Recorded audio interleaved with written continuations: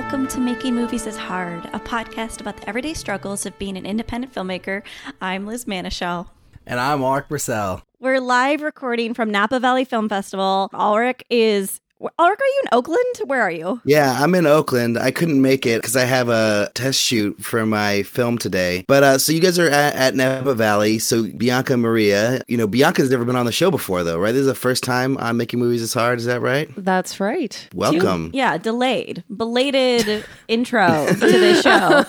Yeah, I know that we should probably intro both of you before we actually get going. Can you each introduce yourself? Sure. I'm Maria Mealla. I am the writer-director of Bring Me an Avocado and a veteran of Making Movies is Hard. Can I call myself a veteran, Ulrich? Yeah, definitely. And maybe future co-host at some point if we can convince you to guest co-host on the show. Really? That would be really put me fun. On the spot live? Absolutely. Solid maybe. Yeah, hold your principles close. Yeah, I am Bianca Beyrouti, the producer of Bring Me an Avocado and also an associate producer on The Alternate and first-time guest on Making Movies is Hard. Which is amazing. Thank you. Thank you for being here in the early morning. Thank you for being here in general in life because you're both so lovely. We were just gushing, Ulrich, about how amazing this festival is. And for someone who is just so incredibly cynical about her film festival run, I'm rejuvenated by this film festival.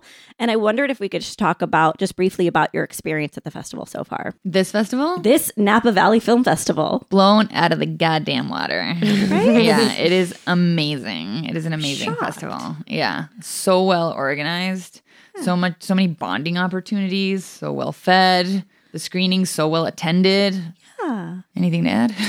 And yeah, the people who've been running the show have just been absolutely lovely. And I can't say enough good things about it. And we're not being paid. I mean, we are being given coffee and snacks in this warm room on a cold day, but we could talk shit about this festival if we wanted to. I just want to make that clear. It sounds like we're shills for Napa Valley Film Festival. Just Trojan right horse now. style, be like, we're just going to use your space and talk shit about you. Yeah.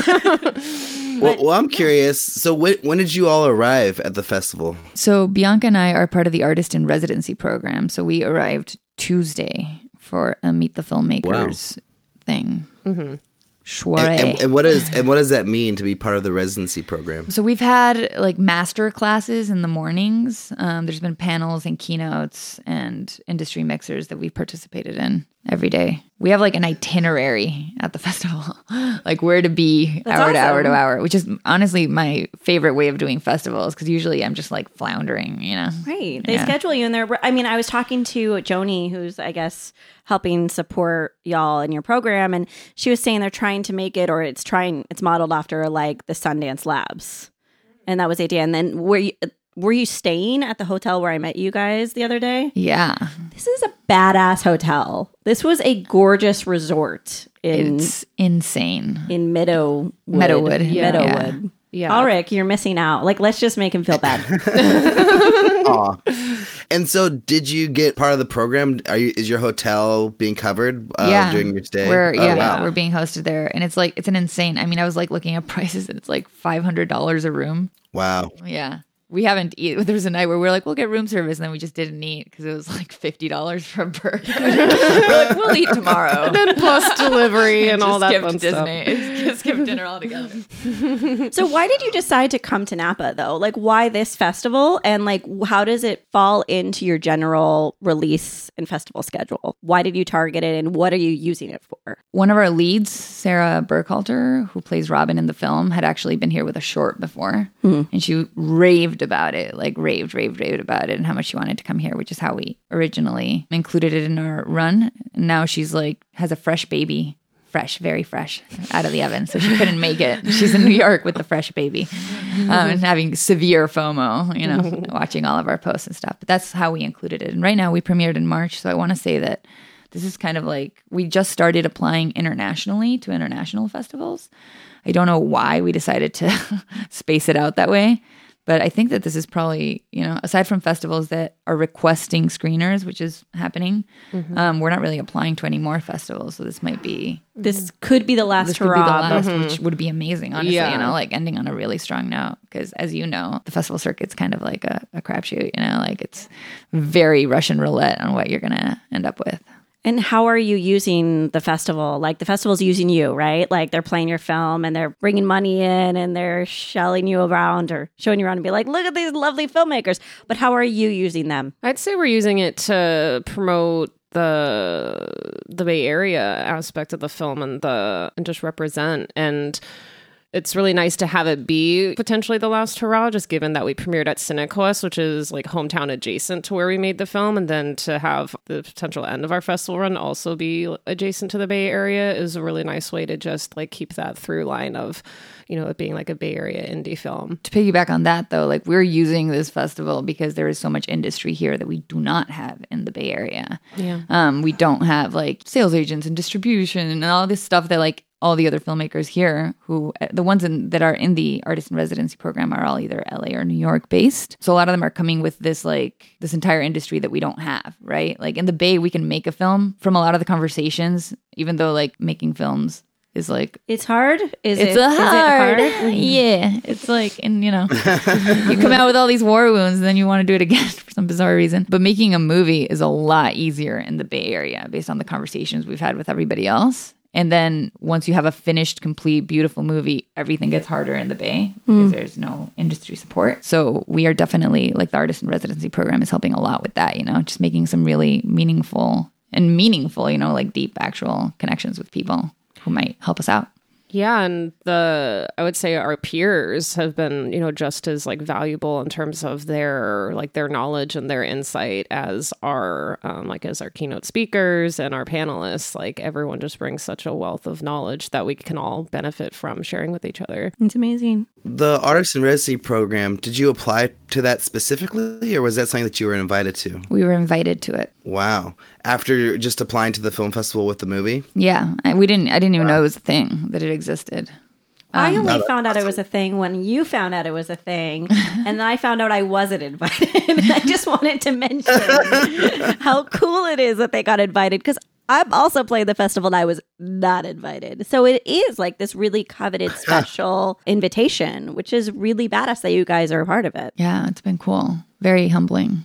Yeah. What do the other filmmakers in your program look like? Are they all, what kind of genre of films are they making? Are there sci-fi, action, comedy? Like, what kind of movies are they coming with into this program? So the residency is comprised of both narrative feature and documentary feature filmmakers. I think there's 8 of us in each group. And yeah, the sci-fi and like more genre kind of films even cross over in the documentary. Like there's one called I Am Human, which is all about neuroscience and sort of modern cyborgs who are using like brain interface technology to like help them navigate diseases, which is like, and that's sort of the way that the filmmakers are pitching it, which is really interesting. Just hearing the way that they pitch documentaries in different genres has been interesting. So yeah, there's definitely, I would say the narrative category is more on the dramatic side, but yeah, it's across the board. Very diverse, in age and in ethnicity. There's like just kind. Okay. They just seem like kind. The filmmakers I met just seem like kind. Yeah, they are. Humans. Everyone feels everyone's very deserving of being here. Yeah. Kind, you were humble. saying that you want to connect with industry. You create industry relationships because you're here. Can you talk a little bit about the distribution of this film and your plans? Or is that something we can chat about? Sure. She looks skeptically at me. You want to try to kick that off? Oh, sure. I mean, that sort of going back to what we were speaking about earlier and trying to use this festival as another springboard to just like generating buzz and excitement about the film. And, through the residency program, we've been able to talk to like a lot of panelists who have, experience with development and distribution. And so it's been a great opportunity to pick their brains. I mean, the plan has always been straight to streaming. So here we're just, making those kinds of connections that could potentially be fruitful in terms of people who know people or who like want to see the film and, show it to people who could, be of assistance to us in getting it distributed. But like, what's the strategy? Is it like you go in, you see someone, you look at their name tag, it says HBO or whatever, and then you're like, fuck, I'm going to say something really funny in front of that person, and then I'm going to get their email address? Or is it is it a conscious effort every time you talk to someone in order to create these relationships? I would say so, but I think it's the conscience or the intention is always, at least for me, to just be really genuine. You've already met. You sat next to me at dinner last night. You know that I cannot like put a filter on to like meet industry people. But that's the charm, right? Yeah, I just like blurt out whatever the fuck happens inside my head, and some people take to that, which is kind of cool. But I haven't like singled out anyone. I mean, I feel like the people that I've met here are the people that I've been drawn to their personalities more than anything. Yeah. So I haven't actually singled anyone out, and I'm fucking so bad at that shit. You know, it's I was terrifying. in the room twice with Kevin Bacon, and both times didn't say hi. Once made eye contact and smiled and nodded. Yeah. I heard he was here, and all I could think about was his role, and I think it's Object of My Affection. It's like where he plays like the Hugh Grant Bridget Jones role, where he's like the hot asshole. And all I could think of, this is like such a pointless comment, but I just kept the role you picked. So many other roles, and I'm not even positive it's Object of My Affection. But I just kept thinking, like, because I didn't get to see him, so I was just like, is he in a room with like a popped collar with his hair showing, his like chest hair showing? Like, is that what he's like? Okay, so in terms of just networking, do you try to meet a certain number of people every meeting, every dinner, every party? Do you have a quota? No, not at all. No. You just see what happens. Yeah, just see what happens. Healthy. Yeah. That's a good idea. This morning I'm like really tired, you know, so I'm probably gonna try hard to meet a lot less people. Because you'll just get even more tired with every person that you meet. It's true. It's really exhausting, you know, and even I mean, not that it's not delightful. It's delightful to meet people, and it's still just exhausting, you know, to put yourself out there. Is there anything you want to say to your audience? Pretend like we're just finishing the screening of Bring Me an Avocado, and there's all these things that we're not really allowed to say because we have the Q&A. We don't really get a platform or soapbox to stand on. But after people see your film, what do you want to impart to them, and what do you want to communicate to them? Like with the message of the film? Or like, what do you want them to do? Or how? Let's do with the message of the film. I think that's a healthy start. I mean, for me, more than anything, I made it for people who have gone through a very specific type of grief, right? Like grieving for somebody who's still on this planet. So it's like this suspended grief. First of all, because it was really cathartic to make for me. But I made it so those people could see that on screen as well, you know, because it's not something that's always portrayed. And I think the best part for me about the festival run and showing it publicly, because this is a film that's most likely going to go straight to streaming, has been having people approach me after every screening who want to like share a story, you know, something that has happened similar to them, that they can relate to that suppressed grief, you know, where you're not entirely sure if you're allowed to express it, you know, and it just bursts out of you at different times and in awkward ways. Do you tell people when you show the film that it sounds like it's a personal story, like that you drew from life? Do you say that, or do you let the film speak for itself, or how do you approach that? That usually comes out when they ask me like what inspired it. Yeah. You know, during Q&A, it's a pretty common question, right? How it started. So and then I'll you have usually to like share expose a little bit of your that. guts in this like 5-second Q&A. Exactly. I just grab my rib cage and like just tear it open, you know, so that people can see everything inside. All the moths. Just And then Bianca, what do you want to communicate to the audience that you can't? It's like either before or after they see the film. I think for me, it's sort of the same thing that, you know, drew me to being a part of the project in the first place, and that it's an opportunity for people to see an experience that they don't normally see in film, and to be able to like connect to that. And yeah, like Maria said, it's been really humbling and touching to have people like come up and express that they feel like a resonance and a connection with like the characters in the situation that they're in. And it's just sort of, you know, reminds us why we do this and why we want to tell stories like that. So yeah, I'd say as long as, you know, people continue to feel the movie, that they feel more seen and heard through the film, I guess. I had a question about the film festival plan, like, because you mentioned that you might still be applying to international film festivals. Is that right? Mm-hmm. So are you basically going to wait to do your release until after that happens, or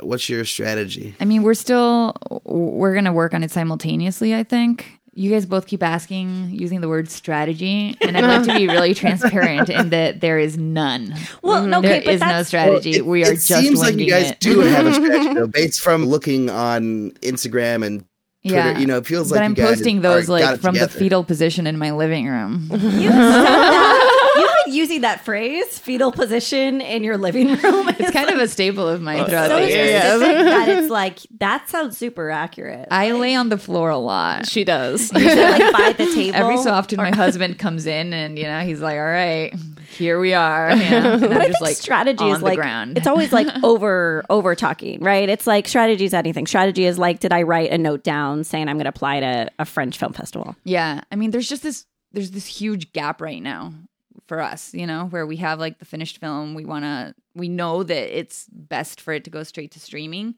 We've considered doing like smaller, like one-on-one, smaller releases, like theatrical with very boutique little cinemas. But we don't know how that release is going to happen. We don't have like connections, or anybody that's going to get us there to that place. Haven't met a distributor, haven't reached out to any.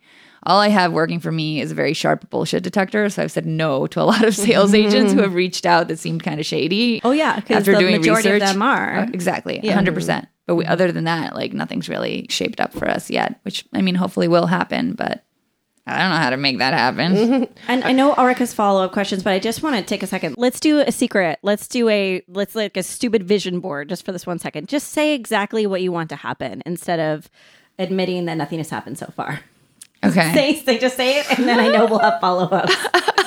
So what do you want to happen? What's going to happen? We're going to find the right distributor for this film. We're going to make our money back and pay back the people who invested in the film and get it in front of more people. I mean, I think, to Maria's point about like, the bullshit detector, a lot of it is, it's like, yes, we obviously want it out in the world, but it's so much of it is like the matchmaking process of like finding the people who are really going to champion the film that, we've already been doing like so much like promotion of the film ourselves. So like finding people who believe in the film enough that they're going to be on that part of the journey with us. And yeah, in a lot of ways, we're just, as like Maria was kind of alluding to, we're kind of like figuring out the strategy because it's like there's so many things that we still don't know that we don't know in terms of the whole distribution game. And that's what's been another thing that's been really valuable about being in the residency, just kind of like learning more of those things that we didn't know before that can inform how we approach things going forward. I just know. Nice. I feel like I keep cutting Ulrich off, so I know he wants to say stuff. Yeah, so what I was going to say was,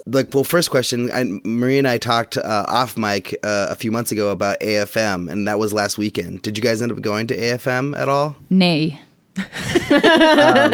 Is it because of the bullshit detector? Yeah, I mean, one of our executive producers was going to go there anyway. So he asked me for like a one sheet and a pitch deck, and I had the pitch deck, so I sent him that, and then I made a one sheet overnight and on off hours and hope that helped. But no news from AFM. They didn't have any success selling it necessarily. And then have you been reaching out to distributors directly at all in this time? Not yet.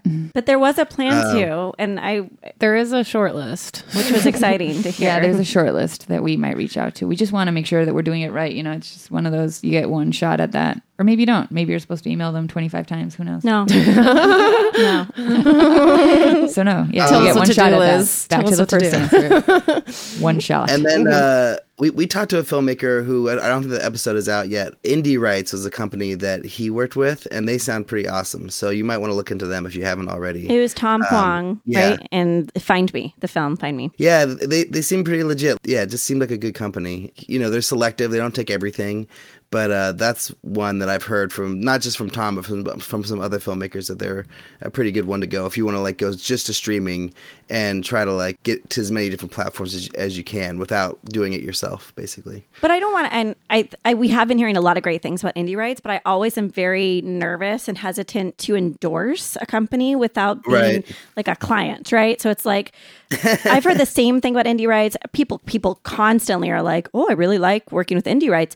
But then that they have their children in a basement somewhere. it's like my red flag is like, oh, what's going on? Because if things are so hard for everyone, is it just that our standards have changed and we're just excited that it's a distributor that is talking to us and being honest and like trying to do something with our films?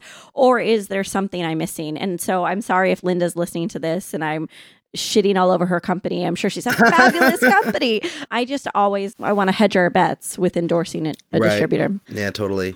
Okay, and so now for the really selfish question. So I have a 5-year-old character in my movie, and originally we were planning to like age that character up to like 8 or 9 just to make things easier. But then my lead actor has 2 daughters, and so she offered to see if one of her daughters wanted to be in the movie.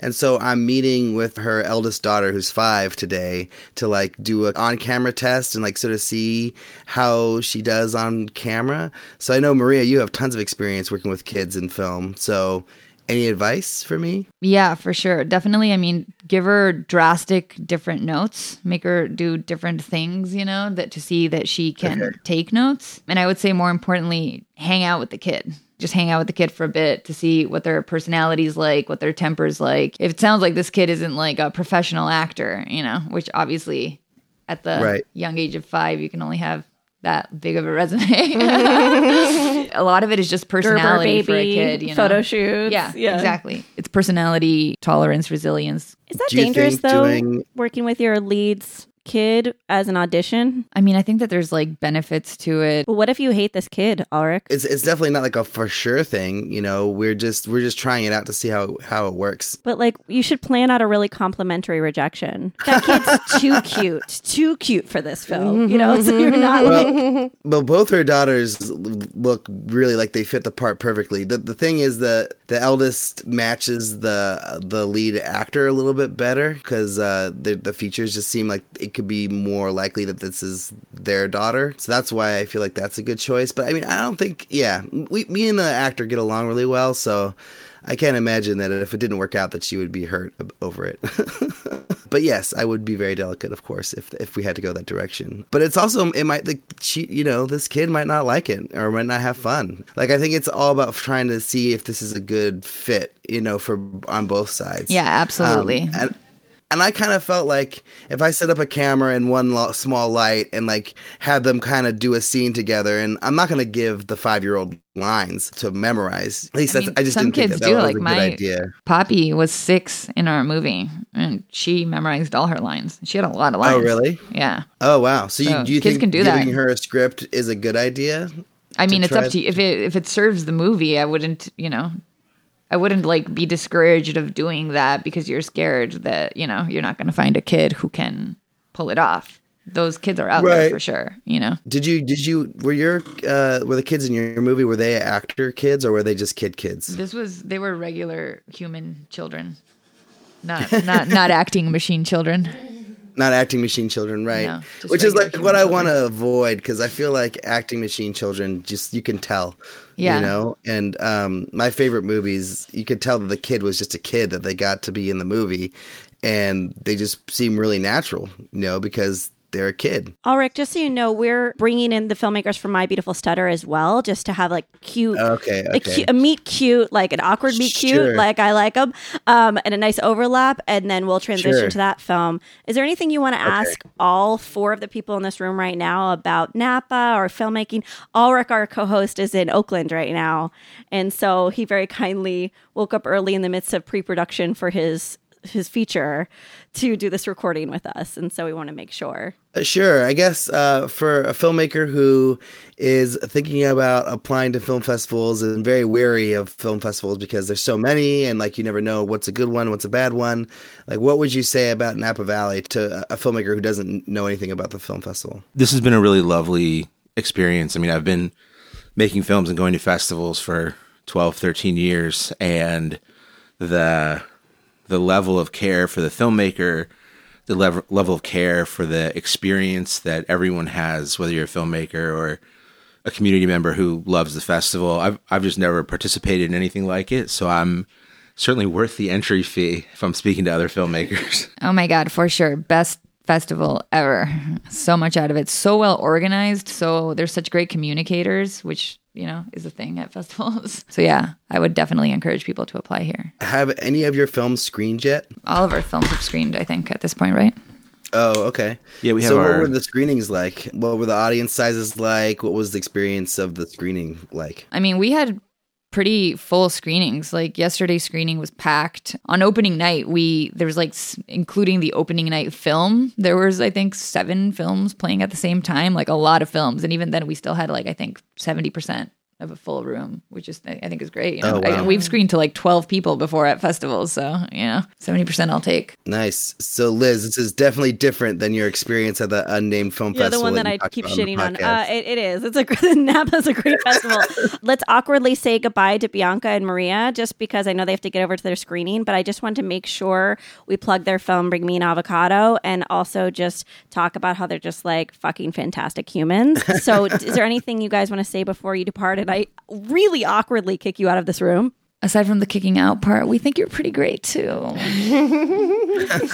Yes, it's wonderful to finally meet Liz in person. And it's just great to be, it's just great to be here. Yeah. Please follow us on all the social medias. Yes. Instagram, Twitter, Facebook. Where should people go if they want to see more about Bring Me an Avocado? Do you have a trailer? Yeah, give all the shout outs. At Bring Me an Avocado on pretty much every platform. Except Facebook, which is / Bring Me an Avocado. Nice. The trailer's on everything. And then bringmeanavocado.com, of course, for website, press, all that stuff. Thank you so much for having us. Yes, thank you. This is awesome. All right, we are transitioning from one film to another. It is Nice awkward. to meet you all. How could I have made that better? I could have very easily made that better, and I didn't. No, Liz, you did great. Thank you. Nice to meet you all. So we have the filmmakers, and thank you so much again. Bye, guys. We have the filmmakers from My Beautiful Stutter, and we'd love them to just say a little bit about themselves in the film as we get into talking about being at Napa. So, Ryan, you want to start?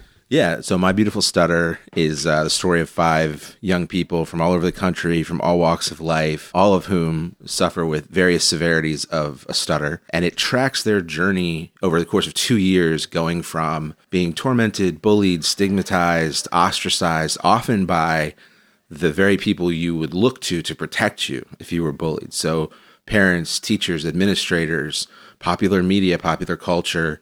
It tracks their journey from kind of being pushed aside and silenced by those forces to going through a pretty revolutionary program for people who stutter that's focused almost exclusively on loving your stutter and loving yourself and pushing back through demanding to be heard. And the program is called SAY. It's the Stuttering Association for the Young. And as we track the 2-year journey, what we see, Michael likes to use the expression from bullied to bravery. We see these young people come out of their shells and sort of own their right to be heard. And it's a really extraordinary journey that we think doesn't just have to apply to stuttering. Yeah.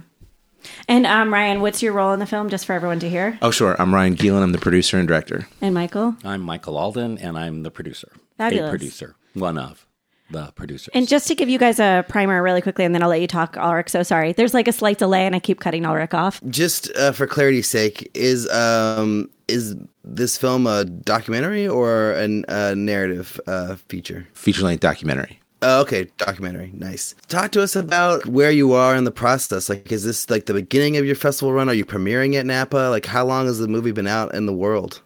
This is the end of our festival run, and it literally, like we mentioned a few minutes ago, that the Napa Valley Film Festival is an incredible experience.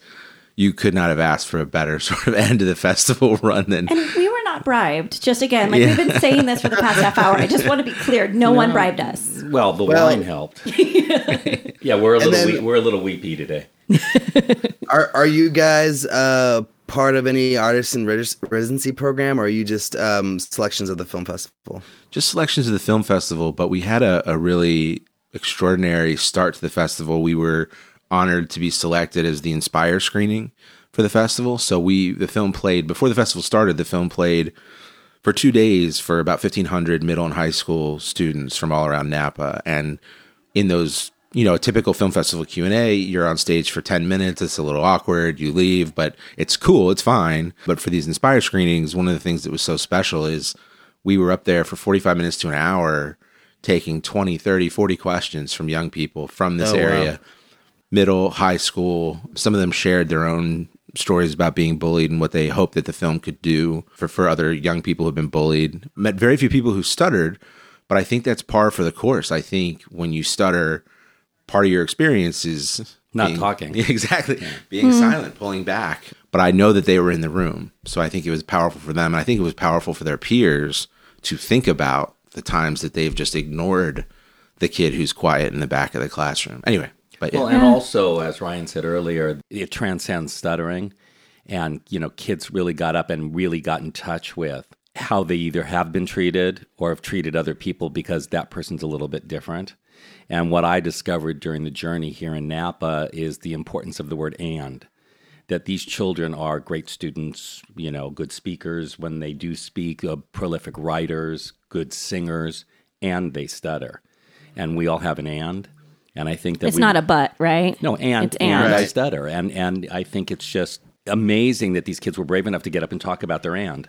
That's fantastic. Just to bring the two conversations together, and we'll introduce our new guest as well. We're talking a little bit also about the festival experience. I always like to remind filmmakers, remind ourselves that festivals are using us, right? So how are we using the festival too? We're having like a badass time, which is like the 8th time I've said badass in the past hour at Napa. But how are you using the festival for your release, for your audience building, for your rollout? And then also let's introduce another producer. One of our cast members. One of our cast members. I'm so sorry. Please introduce yourself. Hi, my name is Sarah. Fabulous. Thanks for being here, Sarah. Yeah, thank you for having me. Hi, Sarah. Hi. we have a phantom co-host in Oakland. Oh, he's like the Charlie to our angels. Oh, That's there what we we're go. calling him. Maybe all three of you can talk about how you're using the festival to grow your audience, but also like how you're using it emotionally. Like, what are you getting out of it? Well, I've been talking a lot. I'd like to hear from Sarah, like what this experience has been like and what you hope comes out of it. This has been a really crazy adventure. I think it's really fun to see something that you guys obviously worked so hard on, and then that I was in for this whole process and kind of see it come to life. And it's really rewarding to see how much people really are enjoying it, and like everyone's takeaways after they even leave the theater. It's so fantastic. And I love that you came and that you were willing to like travel and be a part of the whole thing. The one thing that this festival specifically, but in festivals can do is it informs us. It informs us. I mean, we find audience reactions that we weren't expecting. I mean, in one of our first screenings at another festival, we had a speech pathologist stand up, and she said, "I've been treating children who stutter for 15 years, and I've never once asked one how they felt." And for us, that is, that's the cherry on the ice cream sundae of all the work. To know that we've made that kind of a difference in the community. Yeah. And it also extends our reach because we realize that it isn't just about parents and teachers of children who stutter. It's not just about children who stutter. It's about everybody and their "and."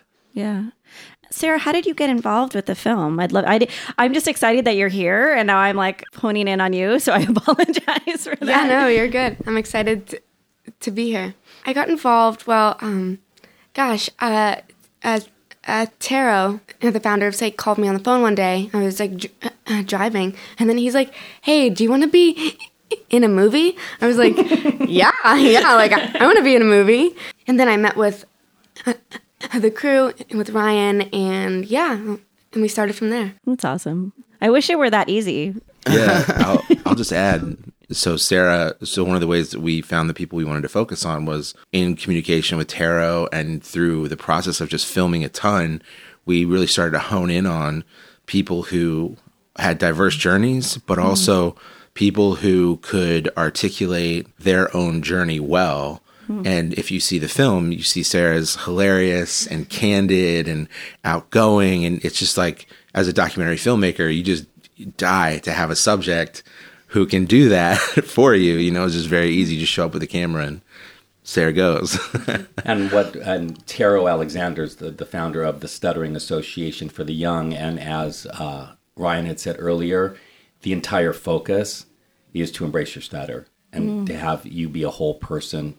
And a whole person who stutters. Yeah. And that it's all A-okay. Not fight against it, right? And he's an amazing human being, and he is tireless in outreach. And when they do a summer camp, and I mean, Ryan was there the whole time. I was there for a few days, and you see dozens and dozens and dozens of kids, some of whom have never met another child who stutters.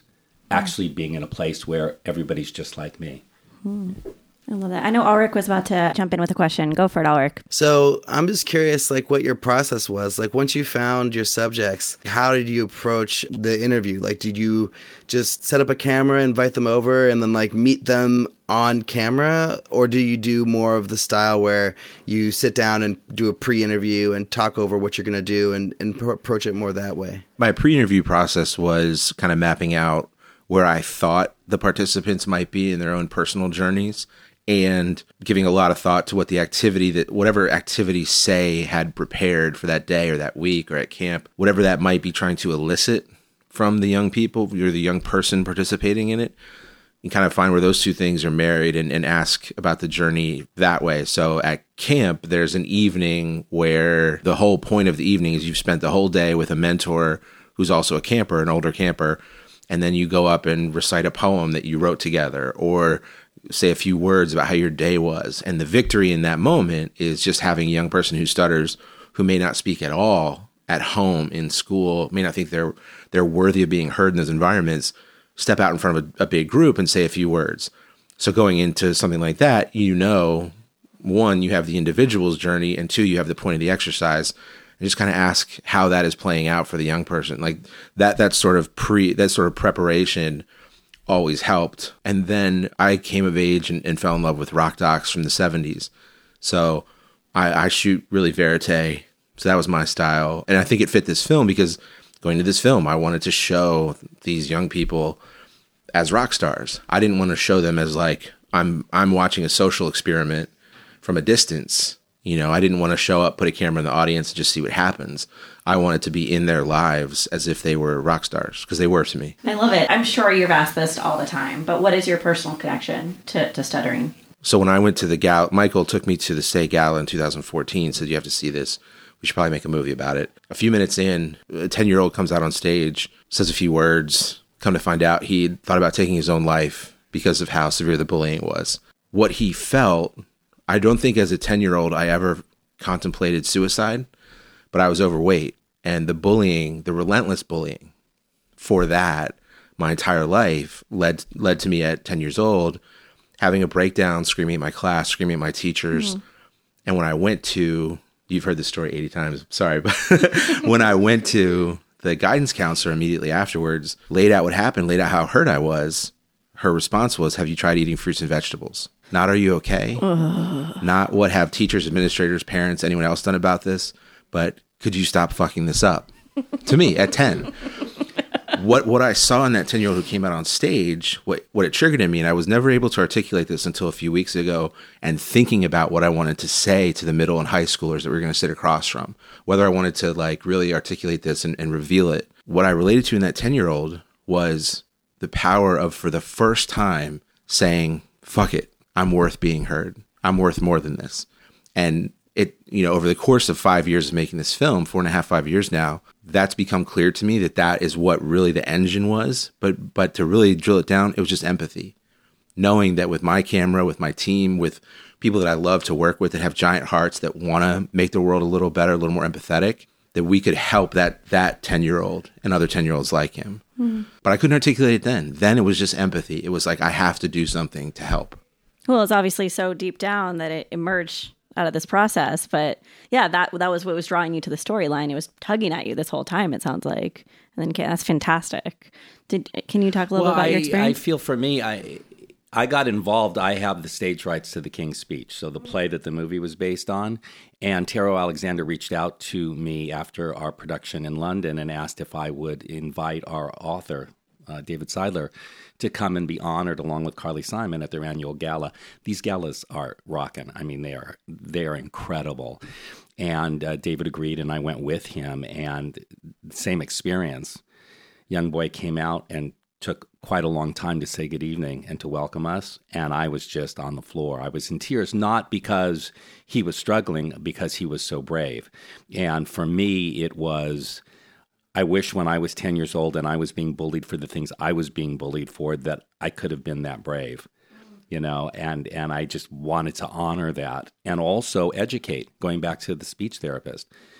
We are surprised every day with people's like, a woman a couple of days ago came up to us and said, she was probably in her 60s, and she said, you changed my life. I wish I'd seen this 40 years ago. I'm a terrible person. And, and I said, no, you're not. There's and I still time hugged to her. change. There's still time. But I mean, she obviously we poked her in ways that she hadn't thought about in years about how she treated other people. And she was in overwhelm at the end.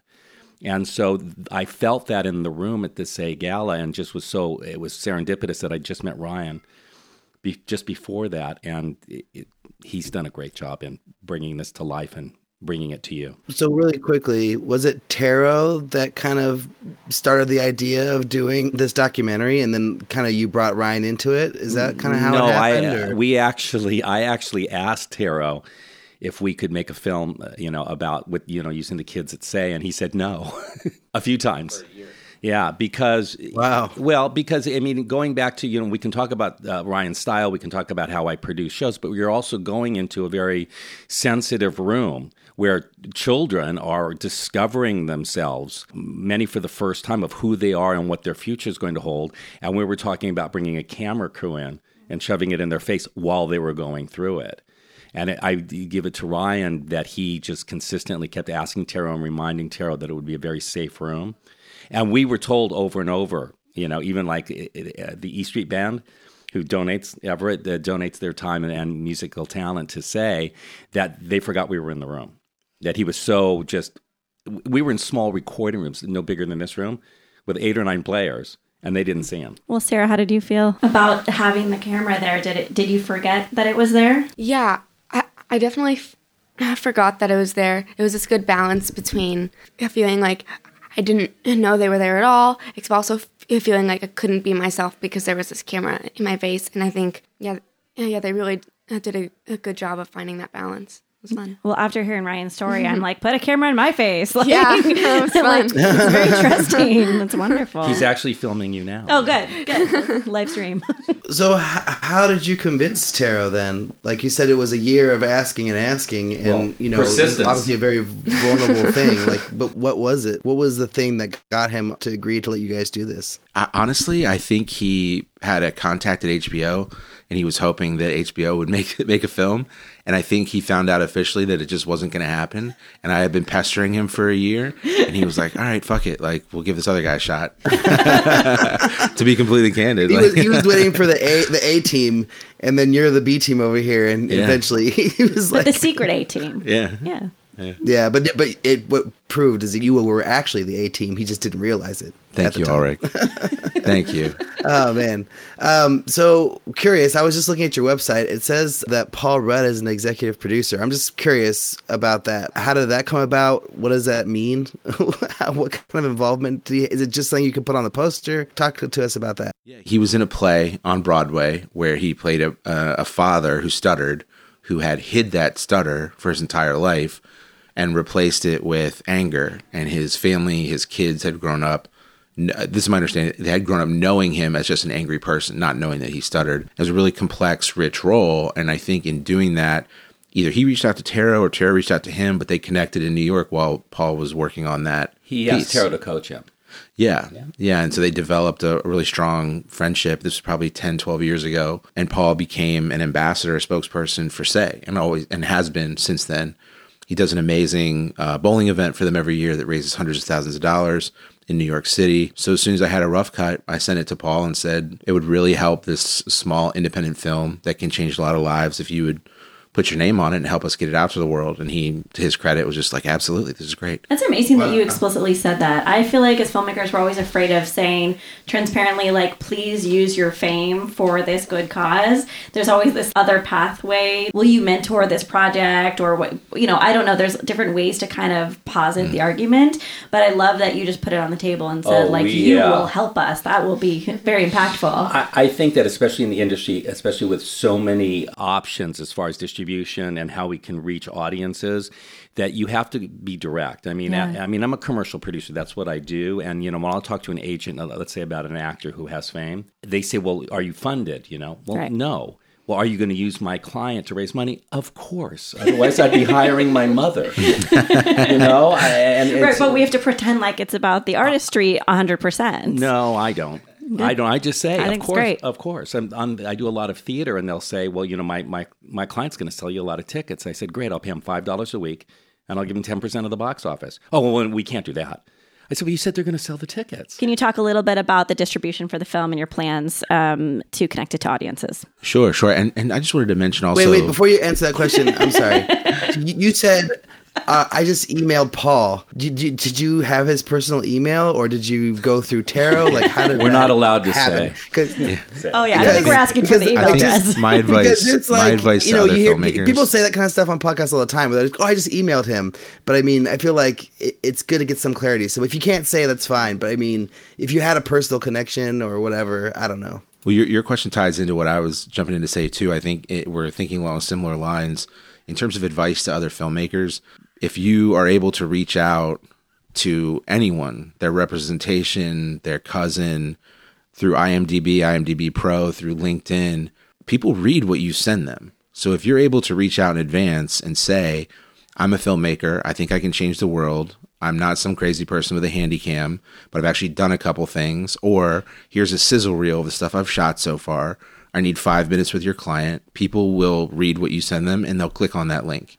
So my advice to other filmmakers would be to do a lot of work in advance, right? Get as far as you think you can so that you're taken seriously, and then make the cold outreach. If you have links that you can go through, that's great. I would do that too. But if not, I would make the cold outreach, and I wouldn't put all your eggs in one basket. I wouldn't say, I'm going to send this to Tom Cruise, and if I don't hear back, I'm a failure and it's over. I would make a list of the top 25 or 30 people that could really help me, and I would send the same outreach to every one of them.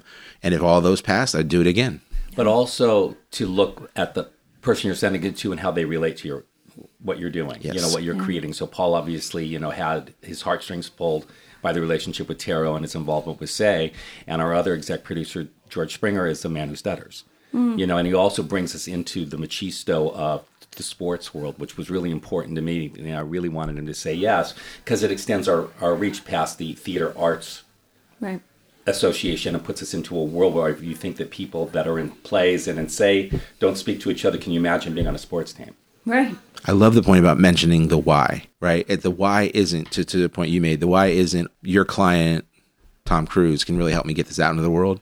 The why is, if Tom Cruise loves whales and you're making a documentary about saving whales, you have to put that in there. You have to really make it clear that you didn't just make a list of the top 25 celebrities who might say yes because they're cool or they would bring you the most eyeballs. You made a list of the 25 people that have done fundraisers for Save the Whales before. Who would be interested in this project? Yeah. You've done your due diligence. Well, let's close out with talking about distribution and your release plans, if that's all right. And if we have time, I have one more question, but we'll see what happens. Sure. So to bridge the gap between festivals and proper distribution with an actual distributor, we're working with Picture Motion. What? Picture Motion? I've never heard of this company. Tell me more about your relationship with Picture Motion. Well, Liz, let me tell you a little bit about Picture Motion, the gold standard for impact campaigns for independent and studio films. I'm not sure if you know this, but they did the impact campaigns for Free Solo. What? For Won't You Be My Neighbor? I've never known that. And other major films to come out of the festival circuit. So I work at Picture Motion, just so we all know Full that. disclosure. I was gonna say that if you didn't. We're bordering on collusion. So we reached out to Picture Motion and wanted to partner with you all because we wanted to bridge the gap between our festivals and our actual, whatever our distribution turns into. And that's because we don't have, this film didn't come from a studio, didn't come from anybody with a partnership with a distributor. It's been independently financed. And when you independently finance, you have to go through festivals and then try to find a patchwork usually of distributors all over the world who put the film out there. So that's where we are now. After a really strong festival run, awards, great imagery from, these amazing screenings, amazing Q&As. It's going to get a little bit easier, but we're still in the process of finding that.